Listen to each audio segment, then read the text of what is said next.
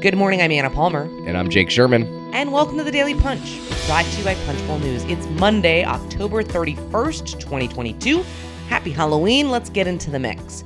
Here are your Washington headlines of the day. Number 1, the latest on Paul Pelosi. Number 2, the battle to regulate crypto. And number 3, it's a canvas week. All right, Jake, let's get into it. Over the weekend, a lot of reporting and stories coming out following up on the horrific attack of Paul Pelosi, husband of Speaker Nancy Pelosi, being attacked in their home in San Francisco. And that is not only reverberating in terms of Pelosi world, but also in the broader just Capitol Hill world, members asking new questions about their own personal safety, the U.S. Capitol Police conducting a review of security for top members and senators. It has far-reaching implications here. Yeah. Well, let's discuss this. One thing at the top, we could just go over this quickly. The inability or unwillingness of Republicans to or many Republicans, not all, to kind of reckon with this and instead kind of spread conspiracy theories shouldn't be surprising, but I guess somehow is a little bit surprising to me. Let's face the reality here, and this is the first time we've talked about it on the podcast because this happened at about 5:30 in the morning on Friday morning before our morning edition went out. Paul Pelosi was, I mean, it's luck that this wasn't a lot worse than it was. You know, he was able to call the police, according to reports, while he was in the restroom, in the bathroom in his home. That's really fortunate for him because this guy, David DePape, had a hammer and kind of viciously beat Paul Pelosi with the police kind of, according to reports, right there before they broke it up. This guy had zip ties. He was looking for the Speaker of the House. This is all according to reports. We should know, by the way, we should get a little bit more detail when they filed charges against DePape in state court either today or tomorrow. So this is just went horribly wrong. I will say this, Anna, a couple just reactions here that I've gotten. I'm curious what you think about them. Number one, it is stunning to me that the spouse of the Speaker of the House does not have some sort of security protocol, full-time security protocol. What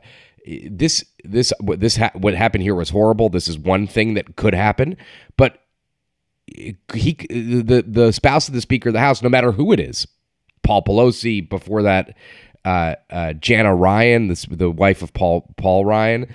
I mean, the Speaker of the House knows some of the most sensitive intelligence issues in our country. What happened if someone got, God forbid, kidnapped? I mean, there's just so many risks that it would appear. I mean, the spouse to the president and the vice president, but they get security. This is one step below that she's second in the line of succession to the president. It's just surprising to me that there's no real protocol. That's number one. Number two, I got calls from several members who said, who said their spouses relayed to them, this could happen to me. You know, members of Congress are away a lot of times 3 to 5 days a week in their communities, whether it's even a rank and file member of Congress. They are, they're, big names a lot of times in these communities, and there's crazy people and violent people in every community. I don't think there's a clean answer to that, though. There's 535 members of Congress. I don't think it's realistic to give every single. It's not realistic to give every single member of Congress a security detail and have their wife have a security detail. It's just not, or husband for that matter, have a security detail. It's not reality. But it's just, it probably wasn't as big of an issue 5, 10, 15 years ago, right? Maybe a little bit more than 5 years ago, but it was in past decades. It's just scary, Anna, and I feel like the security protocols probably haven't kept up with the poisonous times we're in. Yeah, I think that that's right. I mean, listen, I think there's two things that have really kind of struck me. One, this was an assassination attempt, and this also has a lot of the echoes of January 6th, right? Where you had supporters of former President Donald Trump carrying zip ties, chanting the same exact thing, "Where is Nancy? Where is Nancy?" as they ransacked the Capitol. And so I think it's disturbing, first of all, that it should just be cut and dry for all Republicans that any attack on a member or someone in their family is horrific and unacceptable. And the fact that you have GOP lawmakers and conservative figures posting, and retweeting some really just conspiracy theories, horrific comments. Vile, totally I mean, vile. at some point, there needs to be some humanity, across the board. So that's my first thing. And I think the second thing, to your point, is, we saw this a lot during the impeachment trial and where there's just more threats to individual members, not even talking with their spouses, but in general, and that you have this police force that has been under attack, and you've had a lot of people leave, and they've had a really hard recruiting time. And it just kind of really, I think, to me, cements this big question of, what is the security in the Capitol complex like? Is it, enough to protect members? And there's been, and we've talked about this, there's been lawmakers who've requested security and they haven't been able to get it in certain instances because, they have to pick and choose here, right? And I think the third thing is just, if you are looking at wanting to be a public servant in today's society, it is just what I think that it's really difficult to think about. You want to have the best people up here making the decisions for this country, but it's a pretty tough environment, to say the least.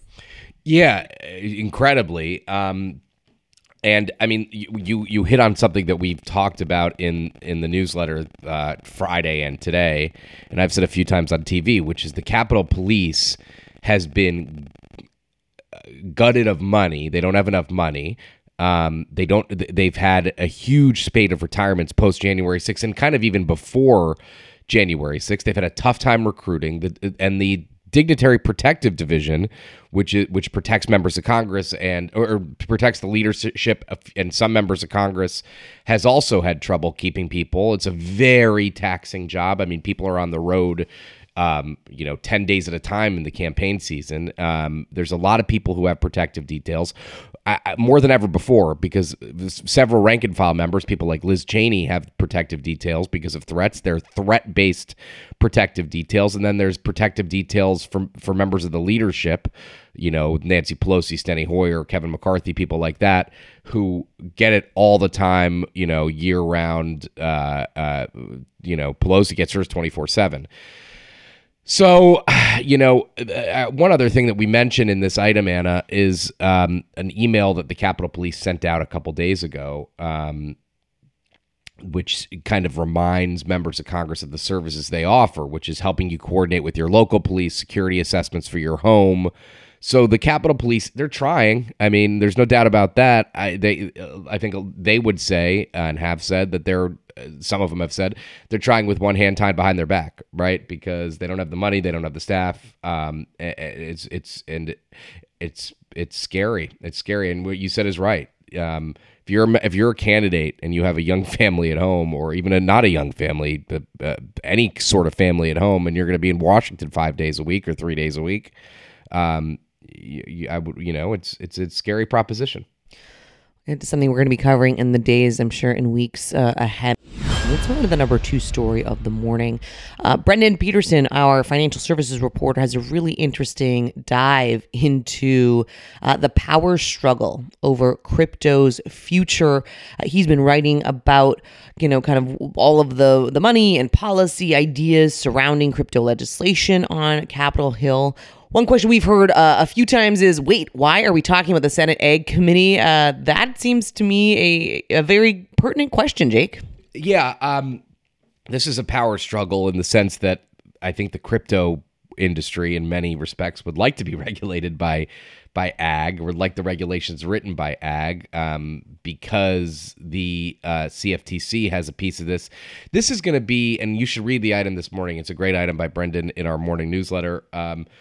This is going to be a continued debate as the crypto industry, which is in its infancy. I mean, the amount you hear about crypto in Washington or nationwide has not really caught up with Washington. Washington's on like a 5-year lag, I would say. And the regulations really have not been written. And the battle is between the Ag Committee and the House and the Financial Services Committees. The Financial Services Committee obviously wants to write this regulation. And this is something that we're going to see play out, I would imagine. And we know, because they told us in a statement, Patrick McHenry, the top Republican on the Financial Services Committee, who could be chair or would likely be chair if Republicans take the majority, would be chair. The Financial Services Committee and the Banking Committee are going to have a big piece of this. He's going to pass a bill. He's going to pass a stablecoins bill. The negotiations between him and Maxine Waters, the top Democrat, the chair, have stalled out. But I would imagine if Republicans take the majority, this is something they're going to get to early in their tenure. Really worth a deep dive. Brendan has all of the different debates and who's kind of weighing in on what angles in this morning's newsletter. Now let's move to the number 3 story of the morning. It is a Canvas week. We'll be bringing you a lot of data all week, especially for our premium member community. So you should sign up for that if you haven't. This month, we are looking at what K-Street thinks of critical issues facing Washington. The Canvas, of course, is our public opinion survey that we conduct with the Locust Street Group. And this morning, some really interesting things, particularly going into the lame duck on big tech antitrust. And whether that bill has any prospects in the lame duck, and as well as the Electoral Count Act, Jake. Yeah, the big tech bill is not going to go anywhere this Congress. That's according to people on K Street, and frankly, I think if I'm pretty confident that people on Capitol Hill in our last Canvas survey said the same.